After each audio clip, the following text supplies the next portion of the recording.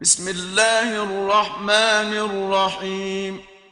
طه ما أنزلنا عليك القرآن لتشقى إلا تذكرة لمن يخشى تنزيلا ممن خلق الأرض والسماوات العلى الرحمن على العرش استوى له ما في السماوات وما في الأرض وما بينهما وما تحت الثرى وإن تجهر بالقول فإنه يعلم السر وأخفى الله لا إله إلا هو له الأسماء الحسنى. شروع اللہ کے نام سے جو بڑا مہربان اور نہایت رحم کرنے والا ہے.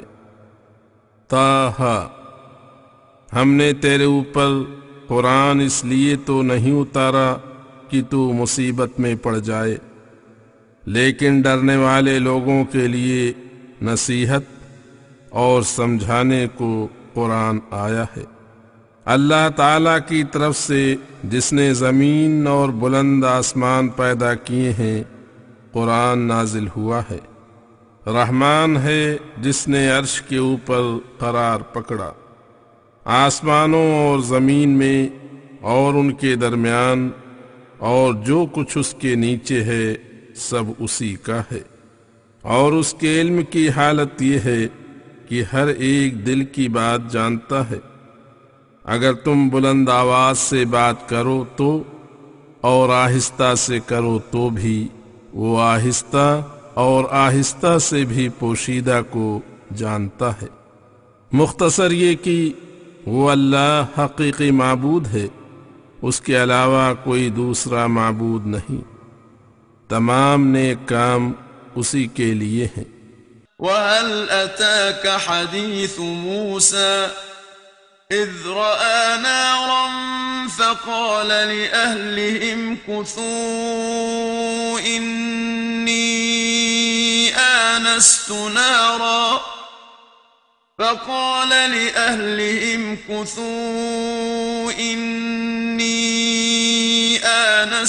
نارا لعلي آتيكم منها بقبس أو أجد على النار هدى فلما أتاها نودي يا موسى إني أنا ربك فاخلع نعليك إنك بالواد المقدس طوى وأنا اخترتك فاستمع لما يوحى إنني أنا الله لا إله إلا أنا فاعبدني وأقم الصلاة لذكري. کیا تمہیں موسیٰ کی سوچنا نہیں پہنچی ہے کہ وہ کس پرکار نبی ہوا جب اس نے مدین سے واپسی کے سمے پروت پر آگ دیکھی تو اپنے بال بچوں سے کہا اس استھان پر ٹھہرو، میں نے آگ دیکھی ہے اور تم کو سردی نے ستایا ہے، سنبھوتا میں اس میں سے ایک جلتا ہوا انگارہ لاؤں یا اس کے پاس کوئی راستہ پاؤں. پس جب وہ اس کے پاس آیا تو اسے آواز آئی، اے موسیٰ تو کیا دیکھ رہا ہے اور کس خیال میں ہے؟ دیکھ میں تیرا پروردگار ہوں، پس تو اپنی دونوں جوتیاں اتار لے. تو اس سمے ایک پاک وادی طوا میں ہے. اور سن میں نے تجھ کو چن لیا ہے، پس جو کچھ تجھے وحی کی جائے اسے سنتے جاؤ. میں ہی سب کا حقیقی معبود ہوں، میرے علاوہ کوئی بھی معبود نہیں، سو تم میری ہی عبادت کرنا. اور میرا ذکر کرنے کو نماز قائم کرنا۔ إن الساعة آتية أكاد أخفيها لتجزى كل نفس بما تسعى فلا يصدنك عنها من لا يؤمن بها واتبع هواه فتردى۔ قیامت کی گھڑی آنے والی ہے جسے بہت جلد میں ظاہر کروں گا تاکہ ہر شخص کو اس کی کمائی کا بدلہ دیا جائے۔ پس بے ایمان لوگ جو اس کو نہیں مانتے اور نفس کی خواہش کے پیچھے پڑے رہتے ہیں، تجھے بھی کہیں اس قیامت کے ماننے سے نہ روکیں ورنہ تو ہلاک ہو جائے گا۔ وما تلك بيمينك يا موسى قال هي عصاي أتوكأ عليها وأهش بها على غنمي ولي فيها مآرب أخرى قال ألقها يا موسى فألقاها فإذا هي حية تسعى قال خذها ولا تخف سنعيدها سيرتها الأولى واضمم يدك إلى جناحك تخرج بيضاء من غير سوء آية أخرى لنريك من آياتنا الكبرى۔ اے موسیٰ، یہ تو بتا تیرے دائیں ہاتھ میں کیا ہے؟ موسیٰ نے کہا، یہ میرا عصا لکڑی ہے جس پر میں کھڑے ہوتے سمے سہارا لیتا ہوں اور اپنی بھیڑ بکریوں کے لیے پتے جھاڑ لیا کرتا ہوں، میرے لیے اس میں اور کئی فائدے ہیں۔ اللہ نے کہا، اے موسیٰ اسے پھینک دے۔ سو موسیٰ نے اسے پھینک دیا تو اچانک وہ بھاگتا ہوا سانپ تھا۔ اللہ نے فرمایا، اسے پکڑ لے اور خوف نہ کر، ہم اس کی پہلی سی شکل اور کیفیت واپس لے آئیں گے۔ اور دیکھ، اپنا ہاتھ سکوڑ کر اپنی بغل کے اندر رکھ، وہ بغیر بیماری کے سفید ہو کر نکلے گا۔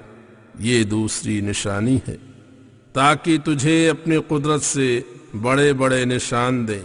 اذهب إلى فرعون إنه طغى قال رب اشرح لي صدري ويسر لي أمري واحلل عقدة من لساني يفقه قولي واجعل لي وزيرا من أهلي هارون أخي اشدد به أزري وأشركه في أمري كي نسبحك كثيرا ونذكرك كثيرا إنك كنت بنا بصيرا۔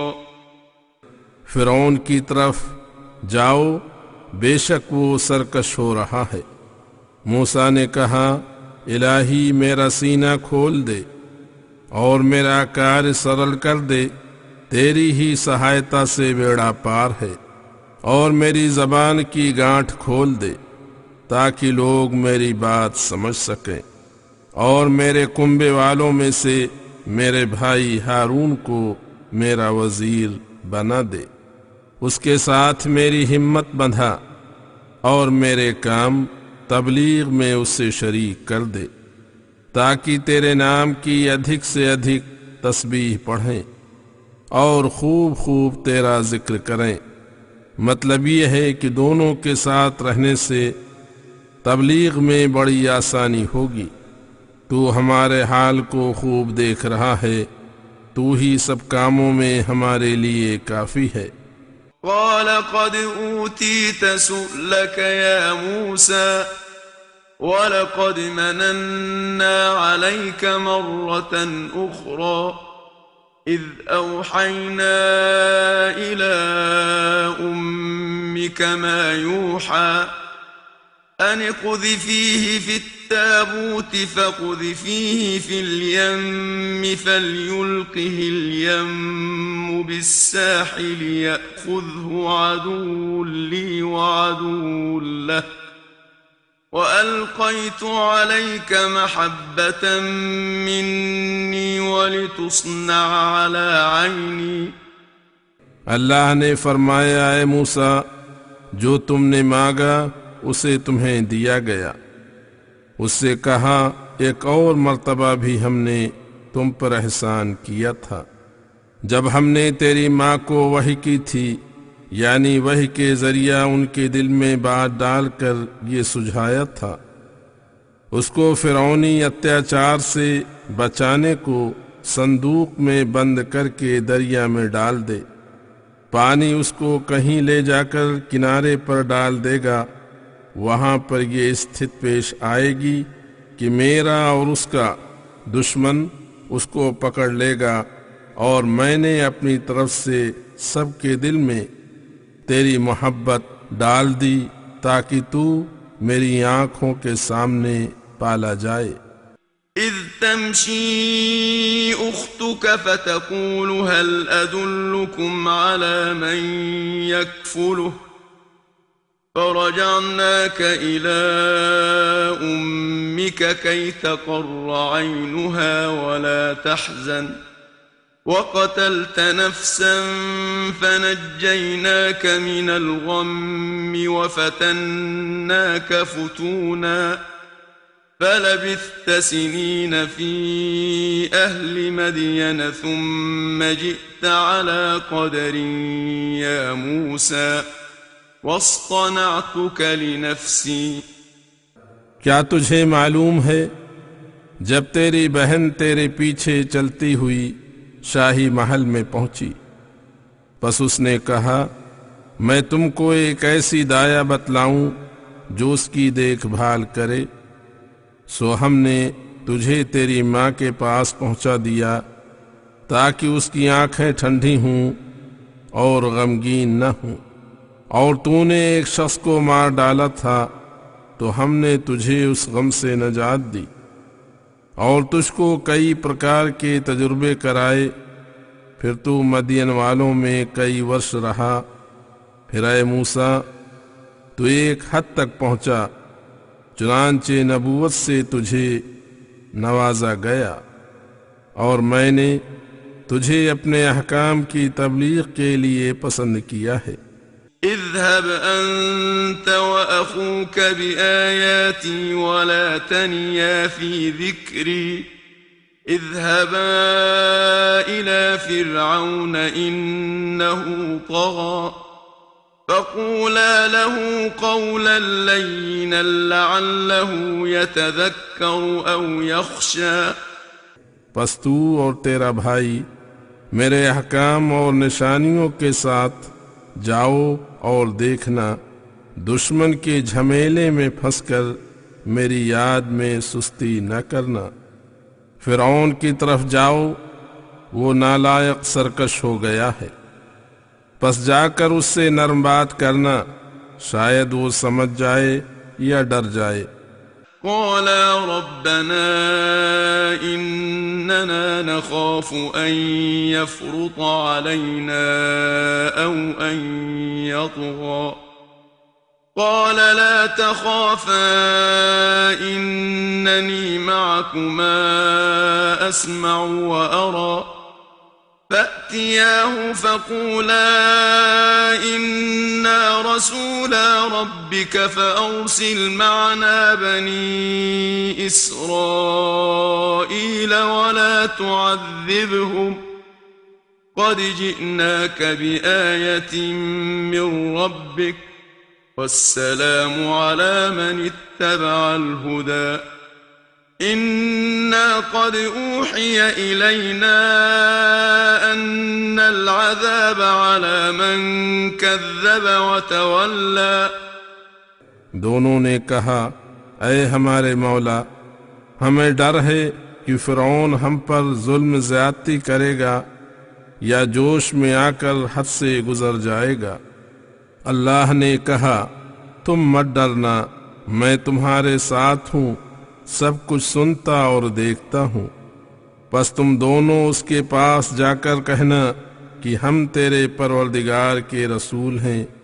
پس پہلے تو خدائی کا دعویٰ چھوڑ کر بندگی اختیار کر، دوسرے یہ کہ بنی اسرائیل کو ہمارے ساتھ جانے دے اور ان کو ناحق دنڈ نہ دے۔ ہم تیرے پروردگار کے یہاں سے تیرے پاس نشان لائے ہیں، اور سلامتی ہمیشہ اسی پر ہوگی جو ہدایت کی پیروی کرے گا۔ ہماری طرف وحی پہنچ چکی ہے کہ عذاب اسی پر ہوگا جو سچی بات کو جھٹلائے گا اور سیدھی راہ سے منہ موڑے گا۔ قال فمن ربكما يا موسى؟ قال ربنا الذي أعطى كل شيء خلقه ثم هدى. قال فما بال القرون الأولى؟ قال علمها عند ربي في كتاب لا يضل ربي ولا ينسى. فرعون نے کہا، اے موسیٰ، تم دونوں کا پروردگار کون ہے؟ موسیٰ نے کہا، ہمارا پروردگار وہ ہے جس نے ہر چیز کو پیدا کیا، پھر اس کو اچھا برا سمجھایا۔ یہ سن کر بھی وہ بولا کہ اگر یہ بات ہے تو پھر پرانی سنگتوں اور قوموں کا کیا حال ہے؟ موسیٰ نے کہا کہ ان لوگوں کا حکم اللہ کے پاس کتاب میں لکھا ہوا ہے، میرا پروردگار نہ بہکتا ہے اور نہ بھولتا ہے۔ الذي جعل لكم الأرض مهدا وسلك لكم فيها سبلا وأنزل من السماء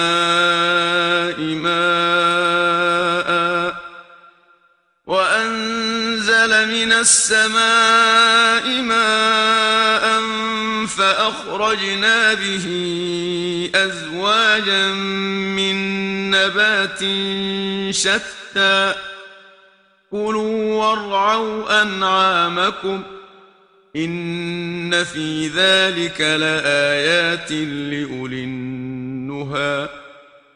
جس نے تمہارے لیے زمین کو بچھونا بنایا ہے اور تمہارے لیے اس میں مختلف پرکار کے قدرتی راستے بنائے، اور آکاش سے تمہارے لیے پانی اتارتا ہے، پھر اس پانی کے ساتھ ہم اللہ تمہارے لیے مختلف پرکار کی سبزیاں نکالتے ہیں۔ ذرا دیکھو تو سب کام کس طرح ہماری قدرت سے ہو رہے ہیں، پس تم سوئنگ بھی کھاؤ اور اپنے جانوروں کو بھی چراؤ۔ اس میں عقل مندوں کے لیے کئی ایک نشان ہیں۔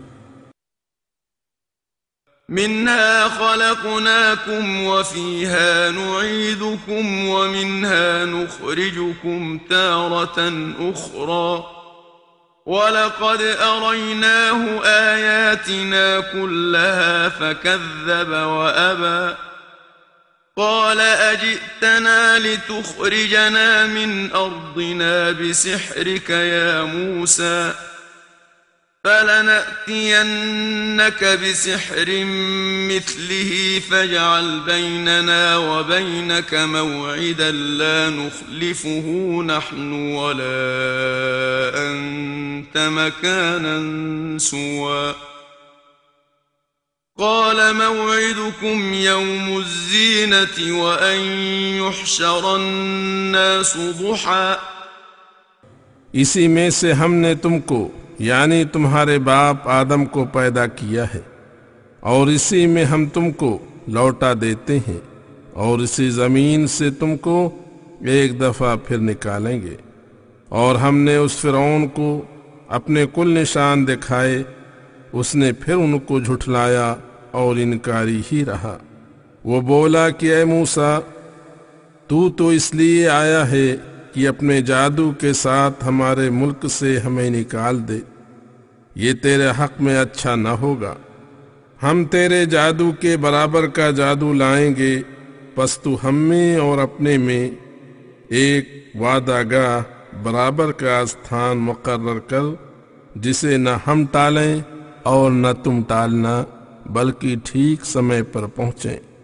موسیٰ نے کہا، تمہارے ہمارے وعدے کا استھان زینت کا دن یعنی عید کے جشن کا دن ہوگا، اور لوگ چاشت کے سمے سوا پہر دن چڑھے جمع کیے جائیں۔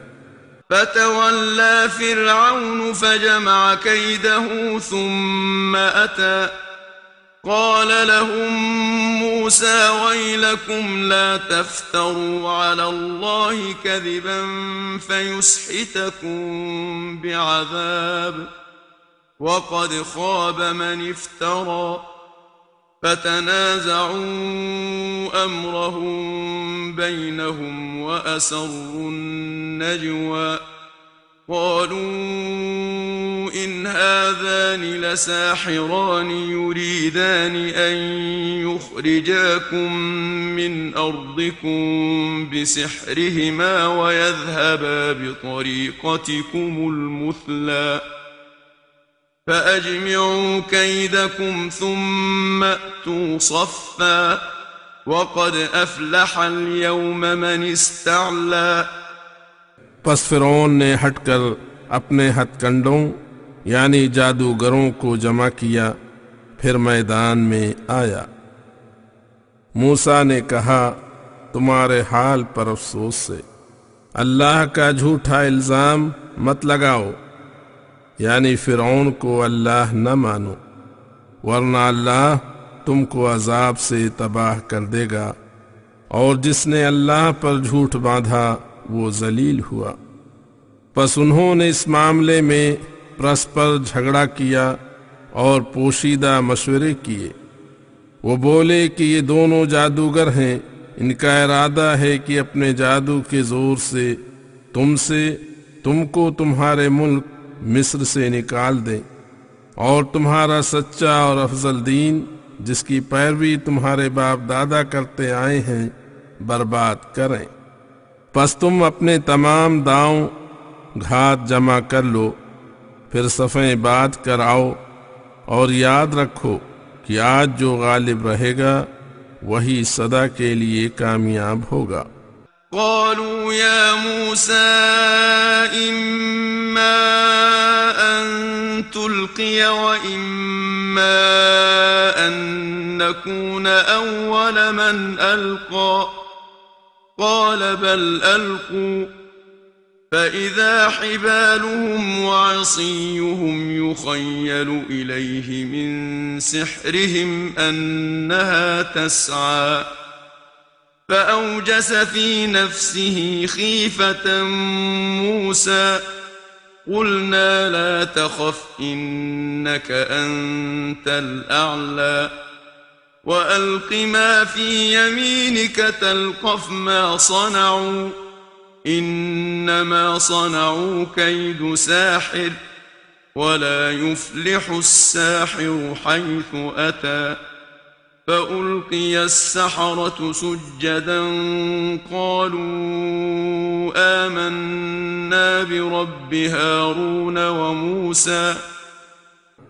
جادوگر بولے کہ اے موسیٰ، کیا ارادہ ہے؟ تو پہلے وار کرنا چاہتا ہے یا پہلے ہم وار کریں؟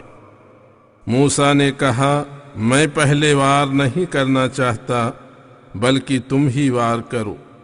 سو ترنت ان کی رسیوں اور لکڑیوں پر ان کے جادو کے پربھاؤ سے موسیٰ کو خیال ہونے لگا کہ حرکت کرتی ہیں، تو پھر تو موسیٰ کو بھی جی میں ان سے کسی قدر خوف ہونے لگا۔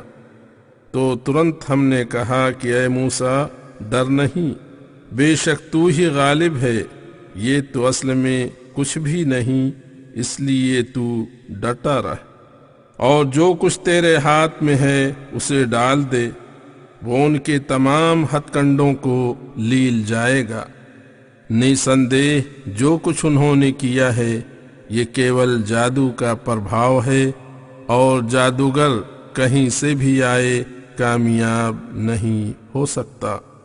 پس جادوگر سجدے میں گر پڑے اور بولے کہ ہم ہارون اور موسیٰ کے رب پر ایمان لائے ہیں۔ قال آمنتم له قبل أن آذن لكم إنه لكبيركم الذي علمكم السحر فلأقطعن أيديكم وأرجلكم من خلاف ولأصلبنكم في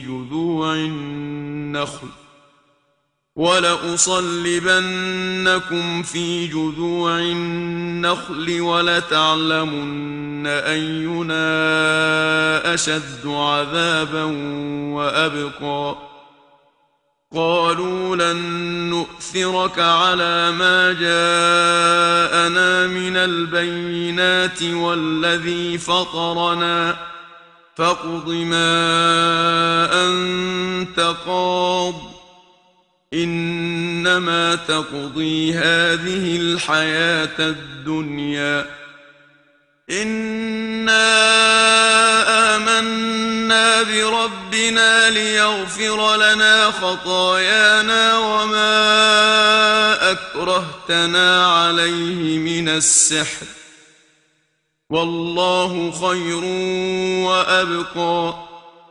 فرعون بولا کہ میری انمت سے پہلے ہی تم ایمان لے آئے، یہ تو تمہارا بڑا استاد ہے جس نے تم کو جادو سکھایا ہے، سو تمہارے ہاتھ پاؤں الٹے سیدھے کٹوا دوں گا اور تم کو کھجوروں کے تنوں پر سولی دوں گا اور تم جان لوگے کہ ہم میں سے کس کا عذاب سخت اور زیادہ دنوں تک رہنے والا ہے۔ وہ جادوگر بولے، ہمارے پروردگار کی طرف سے جو کھلے نشان موسیٰ کے دوارا ہمارے پاس آئے ہیں ان پر اور جس خدا نے ہم کو پیدا کیا ہے اس پر ہم آپ کو کسی پرکار ترجیح نہیں دے سکتے، سو جو کچھ آپ کر سکتے ہیں کر لیجئے، آپ تو کیول اسی دنیا میں حکم کر سکتے ہیں۔ ہم اپنے پروردگار پر ایمان لائے ہیں کہ وہ ہمارے گناہ معاف کرے اور جادو کا گناہ بھی معاف کرے جس پر آپ نے ہم کو بادھ کیا، اور اللہ سب سے اچھا اور ہمیشہ باقی رہنے والا ہے۔ إنه من يأت ربه مجرما فإن له جهنم لا يموت فيها ولا يحيا ومن يأته مؤمنا قد عمل الصالحات فأولئك لهم الدرجات العلى جنات عدن تجري من تحتها الأنهار خالدين فيها وذلك جزاء من تزكى۔ جو کوئی اپنے پروردگار کے پاس مجرم کی حیثیت سے جائے گا اس کے لیے اوشی جہنم مقرر ہے جس میں نہ وہ مرے گا اور نہ جیے گا، اور جو لوگ اس کے پاس ایماندار ہو کر آئیں گے اور نیک عمل بھی کیے ہوں گے ان کے لیے بلند درجے ہوں گے، یعنی صدیوں رہنے کے لیے باغ ہیں، ان کے نیچے نہریں جاری ہیں، ہمیشہ ان میں رہیں گے۔ یہ اس شخص کا بدلہ ہے جو کفر و شرک اور برے آچرن سے پاک ہوا ہوگا۔ وَلَقَدْ أَوْحَيْنَا إِلَى مُوسَىٰ أَنْ أَسْرِ بِعِبَادِي فَاضْرِبْ لَهُمْ طَرِيقًا فِي الْبَحْرِ يَبَسًا لَا تَخَافُ دَرَكًا وَلَا تَخْشَىٰ فَأَتْبَعَهُمْ فِرْعَوْنُ بِجُنُودِهِ فَغَشِيَهُم مِّنَ الْيَمِّ مَا غَشِيَهُمْ وَأَضَلَّ فِرْعَوْنُ قَوْمَهُ وَمَا هَدَىٰ۔ اور ہم نے موسیٰ کی طرف وحی سے سوچنا بھیجی کہ تو میرے بندوں کو رات کے سمے فرعون کی بے خبری میں لے نکل اور سمندر میں ان کے لیے ہمارے آدیش سے لکڑی کے ساتھ خشک راستہ بنانا، پکڑے جانے کا خوف نہ کرنا اور نہ ڈرنا، چنانچہ وہ رات کو چل پڑے۔ سو فرعون اپنی سینا کے ساتھ ان کے پیچھے ہو لیا، پس پانی نے ان کو کیسا گھیرا، اور فرعون نے اپنی قوم کو گمراہ کیا اور ہدایت نہ کی۔ يا بني إسرائيل قد أنجيناكم من عدوكم وواعدناكم جانب الطور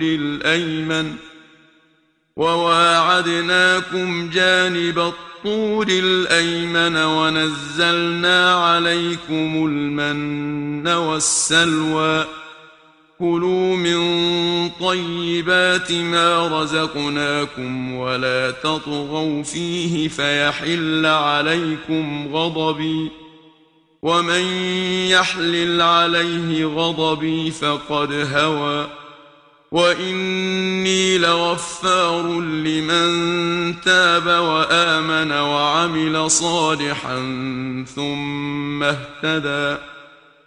اے بنی اسرائیل سنو، ہم نے تم کو تمہارے دشمن فرعون سے نجات دی تھی، اور طور پروت کے دائیں طرف کتاب دینے کا تم سے وعدہ کیا تھا، اور میدان میں تم پر من اور سلوہ نازل کیے تھے، اور ہم نے تم کو انمت دی تھی کہ ہمارا دیا ہوا پاکیزہ آہار کھاؤ، اور اس میں سرکشی ہرگز نہ کرنا، ورنہ میرا غضب تم پر ٹوٹ پڑے گا۔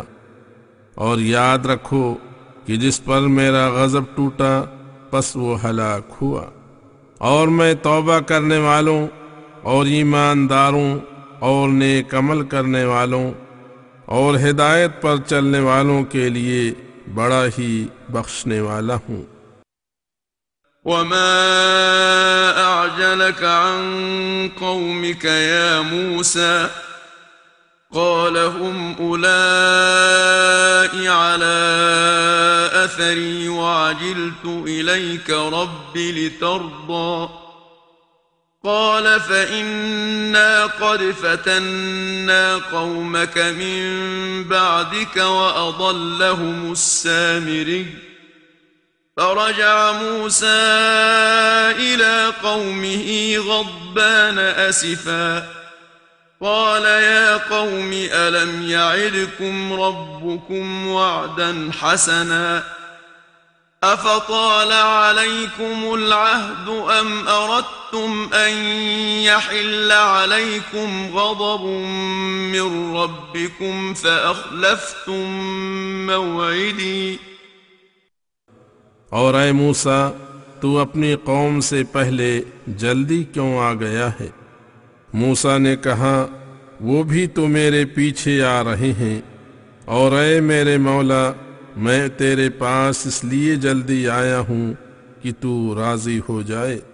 اللہ نے کہا ہم نے تیرے پیچھے تیری قوم کو آزمائش میں ڈالا ہے، یعنی سامری نے ان کو گمراہ کر دیا۔ پس موسیٰ غصے اور رنج میں بھرا ہوا اپنی قوم کی طرف واپس آیا، کہا میرے بھائیو، کیا تمہارے پروردگار نے تم سے نیک وعدہ نہ کیا تھا؟ پھر یہ کیا تمہاری عقل پر پتھر پڑ گئے؟ کیا میری انوپستھت کا زمانہ تم پر لمبا ہو گیا تھا، یا تم نے چاہا کہ تمہارے پروردگار کا غضب تم پر ٹوٹ پڑے، اس لیے تم نے میرے آدیش کے خلاف کام کیے؟ میں تو تم کو توحید کا پاٹھ پڑھا کر گیا تھا، اور تم لوگوں نے میرے پیچھے یہ کیا گل کھلایا؟ قالوا ما أخلفنا موعدك بملكنا ولكننا حملنا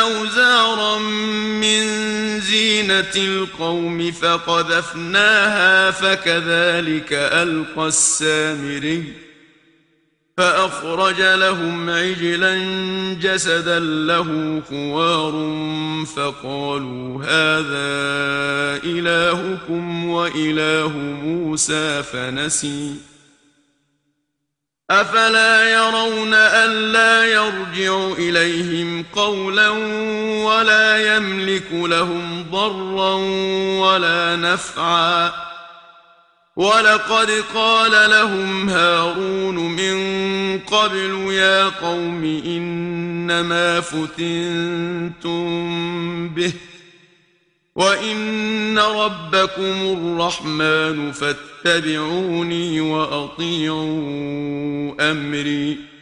انہوں نے کہا ہم نے آپ کے حکم کے خلاف اپنی مرضی سے نہیں کیا بلکہ قوم کے زیورات آبھوشڑ ہم پر لادے گئے تھے، وہ ہم نے سامری کے کہنے پر آگ میں ڈال دیے۔ پھر اسی پرکار سامری نے بھی ڈال کر ایک بچھڑا ان کے لیے نکال دیا جو کیول ایک جسم ہی جسم تھا جس میں ایک آواز سی نکلتی تھی۔ بس اس نے کہا کہ یہ تمہارا خدا اور موسیٰ کا خدا ہے۔ موسیٰ تو بھول گیا۔ انہوں نے یہ بھی نہ دیکھا کہ وہ تو ان کو کسی بات کا اتر بھی نہیں دے سکتا تھا اور نہ ان کے لیے کسی پرکار کے ہان لابھ کا اختیار رکھتا تھا۔ موسیٰ کے آنے سے پہلے ہارون نے ان سے کہا تھا کہ بھائیو، تم اس کی وجہ سے گمراہ ہو گئے ہو، یہ شرارتیں تمہارے حق میں اچھی نہیں ہوں گی۔ کچھ شک نہیں کہ تمہارا پروردگار سب سے بڑا رحم کرنے والا ہے، سو تم میری تابعداری کرو اور میرا کہا مانو۔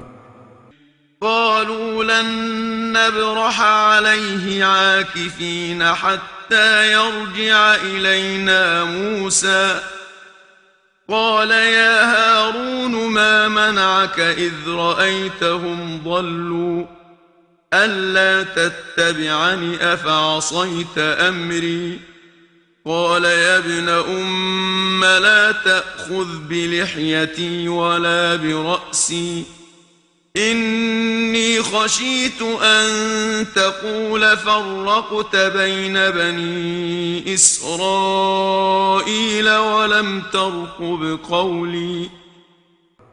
وہ بولے کہ ہم تو اسی پر جمے رہیں گے جب تک ہمارے پاس موسیٰ واپس نہیں آ جاتے۔ آخر جب موسیٰ واپس آئے تو کہا کہ اے ہارون، جب تو نے دیکھا تھا کہ یہ گمراہ ہو گئے ہیں تو میری تابعداری کرنے سے کس چیز نے تجھے روکا تھا؟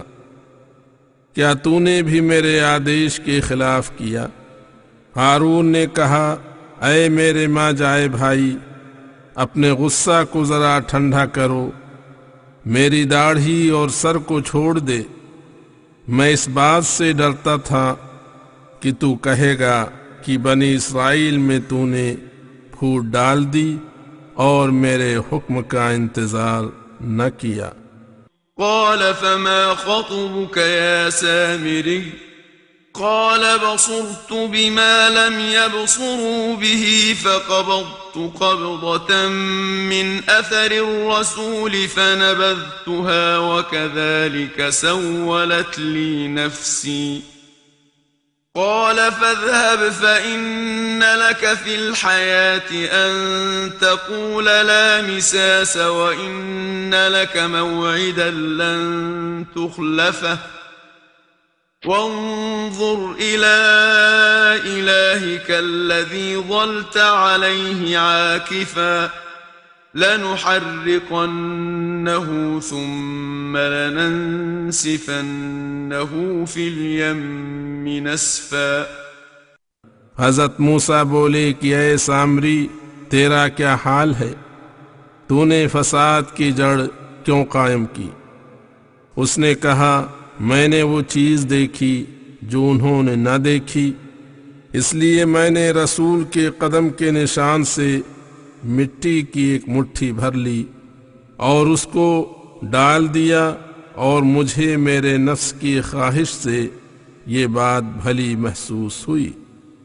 یہ نامعقول بات سن کر موسیٰ نے کہا کہ جا دفع ہو جا، اس دنیا کی زندگی میں تیری سزا یہ ہوگی کہ تو کہے گا مجھے مت چھونا، اور تیرے لیے ایک اور وعدہ ہے جو تجھ پر سے کسی پرکار نہ ٹلے گا، اور اس بناوٹی معبود کی طرف دیکھ جس پر تو جی رہا ہے، ہم اس کو جلائیں گے اور راکھ کر کے اس کو پانی میں بہا دیں گے۔ انما الہکم اللہ الذی لا الہ الا ہو وسع کل شیء علما۔ لوگو، اس سارے بیان کا نتیجہ سنو کہ تمہارا سب کا حقیقی معبود کیول اللہ پاک ہے، اس کے علاوہ کوئی دوسرا معبود نہیں، اس کا علم تمام چیزوں پر حاوی ہے۔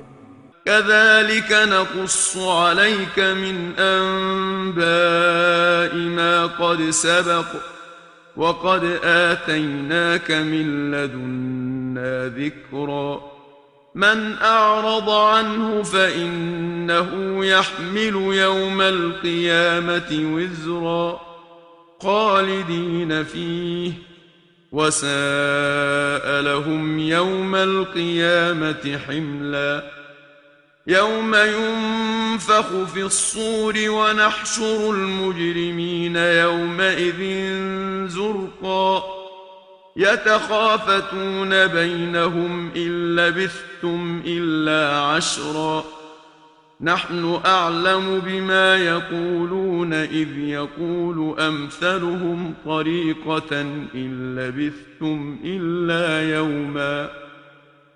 اس پرکار ہم بیتے ہوئے واقعات تجھ کو اے رسول سناتے رہیں گے، اور ہم نے تجھ کو اپنے پاس سے ایک نصیحت کی کتاب قرآن عطا کی ہے جو ایک ویاپک اور مکمل کتاب ہے، اس لیے جن لوگوں نے اس سے منہ موڑا وہ قیامت کے دن گناہوں کا بوجھ اٹھائیں گے، ہمیشہ اسی بوجھ کے تلے دبے رہیں گے، قیامت کے دن وہ بوجھ ان کا بہت ہی برا ہوگا۔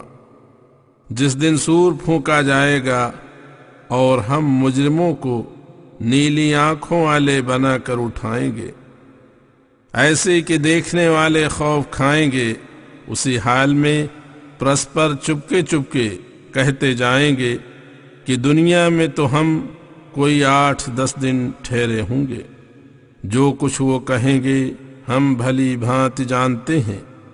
جب ان میں سے اچھی راہ والا یوں کہے گا کہ تم تو ایک ہی دن دنیا میں رہے ہو۔ وَيَسْأَلُونَكَ عَنِ الْجِبَالِ فَقُلْ يَنسِفُهَا رَبِّي نَسْفًا فَيَذَرُهَا قَاعًا صَفْصَفًا لَا تَرَى فِيهَا عِوَجًا وَلَا أَمْتًا يومئذ يتبعون الداعي لا عوج له وخشعت الأصوات للرحمن فلا تسمع إلا همسا۔ اور تجھ سے پہاڑوں کے بارے میں پرشن کرتے ہیں کہ کیا یہ فنا ہو جائیں گے؟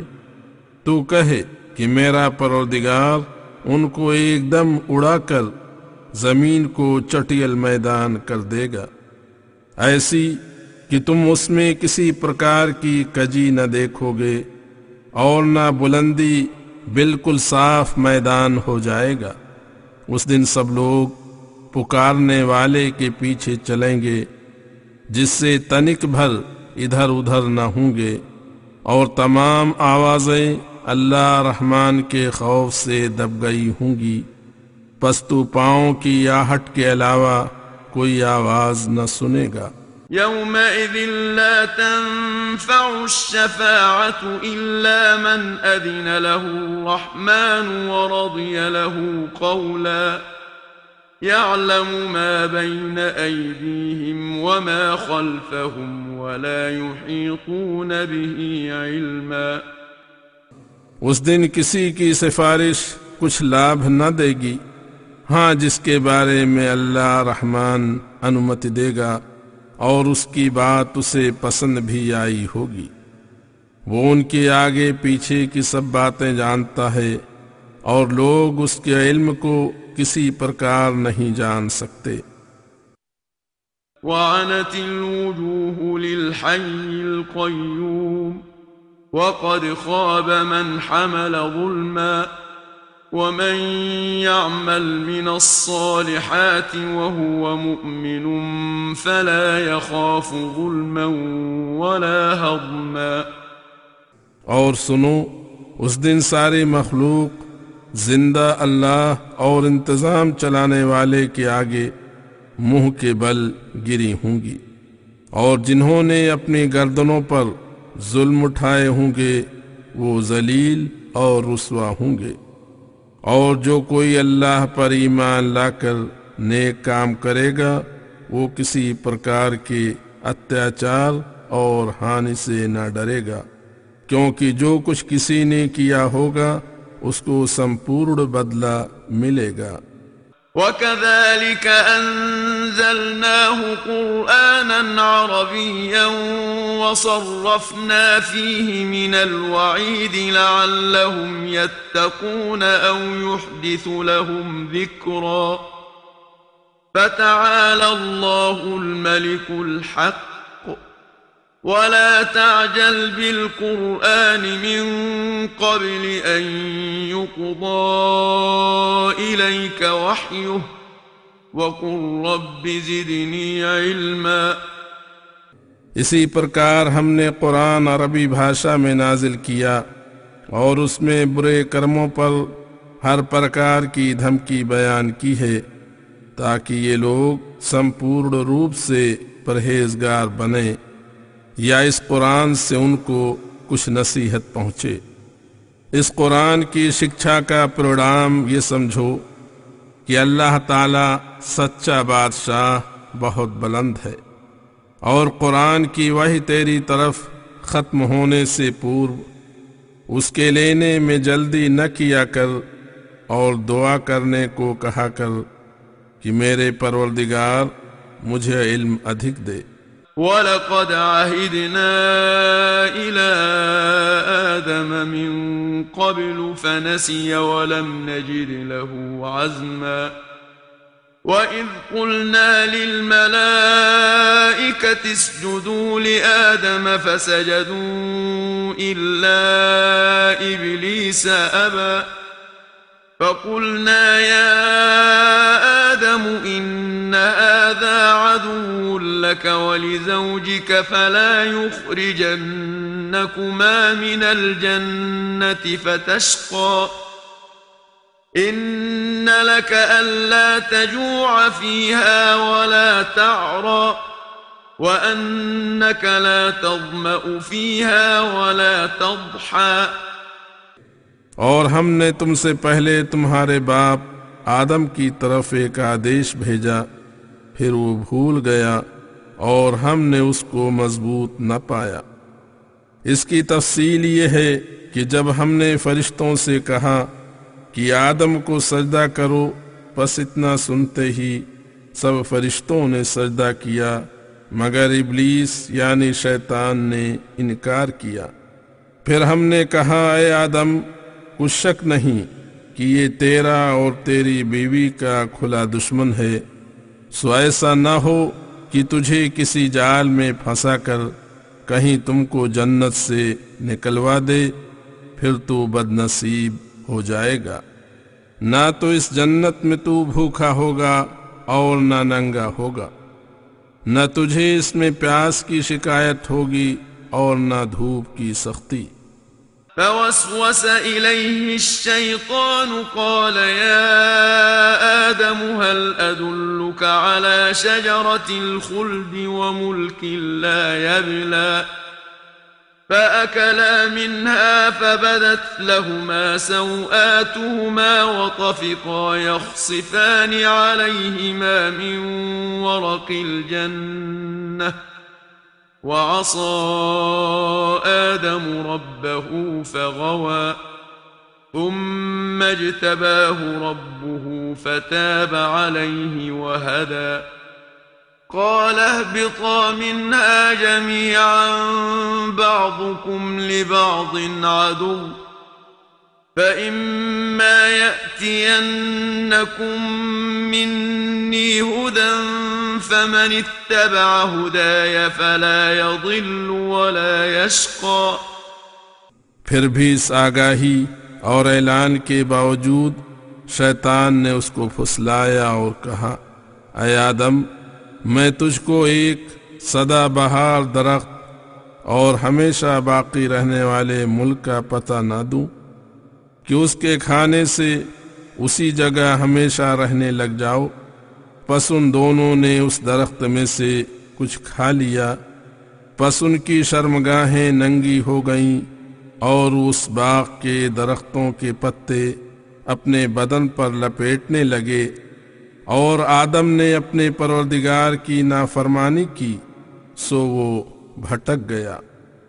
پھر اس پروردگار نے اس کو چن لیا اور اس پر رحم فرمایا۔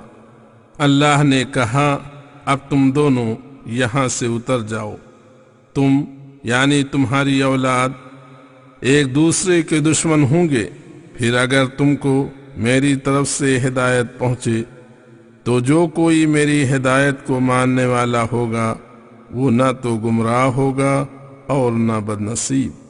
ومن أعرض عن ذكري فإن له معيشة ضنكا ونحشره يوم القيامة أعمى قال رب لم حشرتني أعمى وقد كنت بصيرا قال كذلك أتتك آياتنا فنسيتها وكذلك اليوم تنسى وكذلك نجزي من أسرف ولم يؤمن بآيات ربه وَلَعَذَابُ الْآخِرَةِ أَشَدُّ وَأَبْقَى۔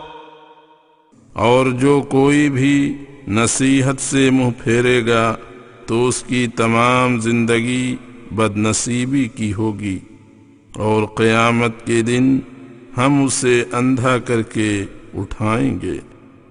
وہ کہے گا، اے میرے پروردگار، مجھے تو نے اندھا کر کے کیوں اٹھایا حالانکہ میں آنکھوں والا تھا؟